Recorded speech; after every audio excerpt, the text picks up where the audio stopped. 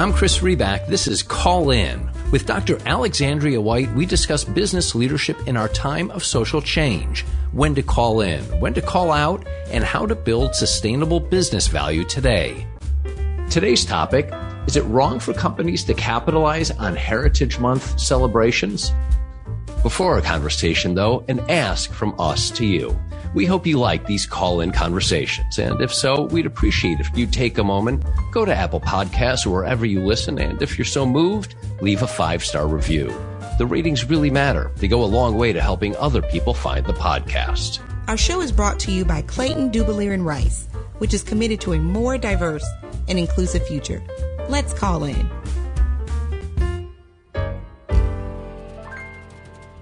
Hi, Dr. White. Great to talk with you again. Hello, Chris. How are you? I am doing well. Let's get into it. I know you know that just about every month, it seems, brings the opportunity to recognize and celebrate some of the many heritages that make our country special. We are a melting pot. At the same time, I know you know, businesses like to sell things to customers. And a key part of selling is connecting with customers and prospects. And whether it's Juneteenth or Pride Month or AAPI, more and more, it seems, companies are seeking to connect their products and their sales with the heritage celebration of the moment. So let me start at the top. Should companies even recognize the various heritage celebrations? Is Heritage Month recognition a necessary part of capitalism? And I'm sure you get this question a lot. Shouldn't capitalism be color or race or orientation blind? Whoa, Chris, loaded question, but I am happy to answer. Yes, companies should recognize Heritage Month celebrations. We know that companies are not just brick and mortar. They are made of people from different race, ethnicities, genders, social economic status. And so let's amplify that. Let's celebrate people who make up our workforce, such as amplifying Black History Month, Asian American Pacific Islander Month, and Pride Month. In addition to recognition of Juneteenth and National Coming Out Day, those are categorized as identity recognition days. So we have Heritage Months, and we have identity recognition days. We know we live in a capitalistic society. So yes, in my opinion, it is okay for companies to capitalize off of Heritage Month, but with a caveat. It needs to be thoughtful. It needs to be authentic without harming the intended community, right? And so here are some examples of companies that have capitalized on Heritage Month celebrations. Let's take Target, for instance. 6 years in, they have a Black History Month line of clothes. And what do? They find Black designers and subject matter experts and ask them to come along and promote and design for their t-shirt line. Disney releases a new Pride collection, right? For LGBTQ month. Those are ways that they have capitalized off of that. Netflix launches a Asian American Pacific Islander hub. So when you turn on that Netflix during AAPI month, you see nothing but Asian creators, movies, and talent. That's a way for you to click and learn. And it also brings revenue to Netflix, right? In regards to your question about should capitalism be colorblind? I shy away from that term colorblind. Because being a DEI strategist, I often hear people say, oh, we need a colorblind society. I don't see race or gender. I hire and I interact with people not based off of what they look like. A number of people say that, and they very well can not only mean it, but can be, I would think, extremely well-meaning people. I'm sure you assume that too. It's a well-intended statement. In my work, I hear it all the time. It's well-intended, but it does nothing to move the needle on race relations and gender inequality and all the other things that we're dealing with.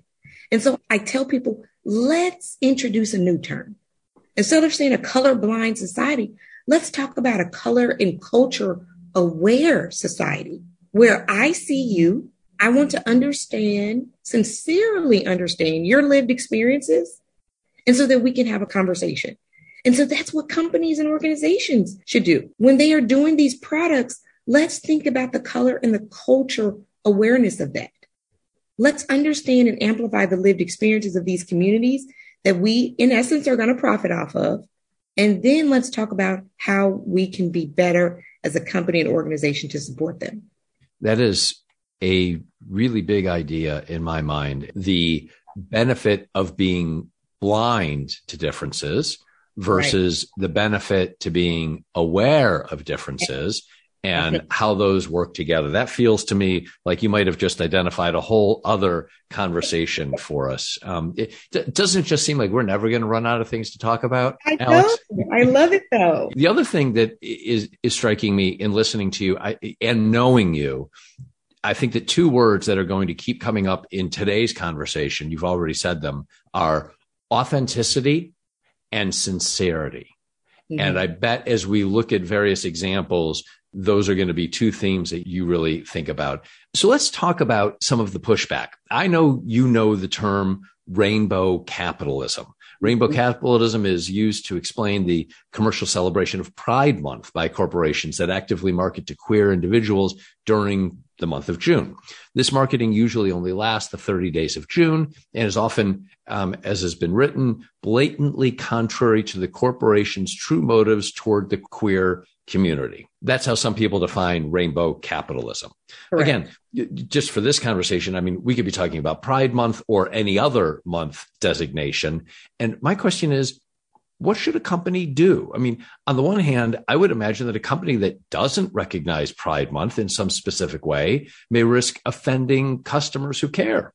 And on the other hand, some of those customers will feel that the company is pretending to care, as I just described, focusing on them for just these 30 days and wonder, well, why don't you actively market to me the other 335 days this year? So how should a CEO or a CMO or any other C-suite leader balance that potential conflict? So let's go with some facts and some terms before I answer that.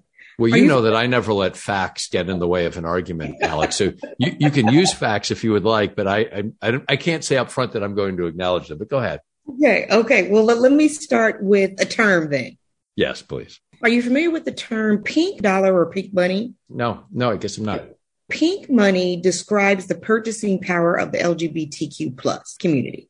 Sometimes it's coined pink dollar, pink money. In 2019, globally, let's just talk about globally, members of the LGBT community spent $3.7 trillion on products.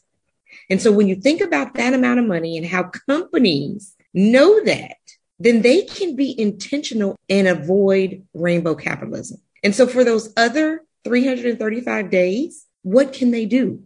If you have the power to provide a budget for LGBTQ ERGs in your company or your organization, do it. Employee resource groups, yes. And then when you talk about avoiding rainbow capitalism, how are you doing that intentionally with your company and organization? Are you looking at ERGs? Are you looking at inequality? Are you looking at transgender policies and for employees that are transitioning? And so are you learning the lived experiences those other 335 days so that when Pride Month does come around, you have intentional and sincere programming? For example, at Reboot Excel, we facilitate days of understanding for companies. They are town hall, company-wide events where you hear about those lived experiences from a particular demographic. It could be Gen Z, it could be women, it can be LGBTQ plus. And so understanding the lived experiences of your employees can help you have that intentional programming. And so that you won't be known as, oh, that's just a rainbow capitalistic company or program. When June is over, you won't even hear anything about the LGBTQ rights, laws, things that are important to the community. Oh, they just do it for 30 or 31 days. You can avoid that. It's about being intentional year round, just small things that you can do. And I really want to home in on what can companies do, because you've answered that, no, you feel like recognition of heritage and heritage months can be a part of capitalism, that we don't have to have some, wall between the two. And boy, it's just morally wrong to integrate some type of money revenue generating customer relationship deepening effort through a heritage month period. You're saying that you have room for that. You're advocating that businesses can do that. You gave some examples, Target and Disney and Netflix. At the same time, you and I both know it can also go sideways. Oh, yes. Can we talk about Walmart? Definitely. Can we talk about ice cream? We can always talk about ice cream, can't we?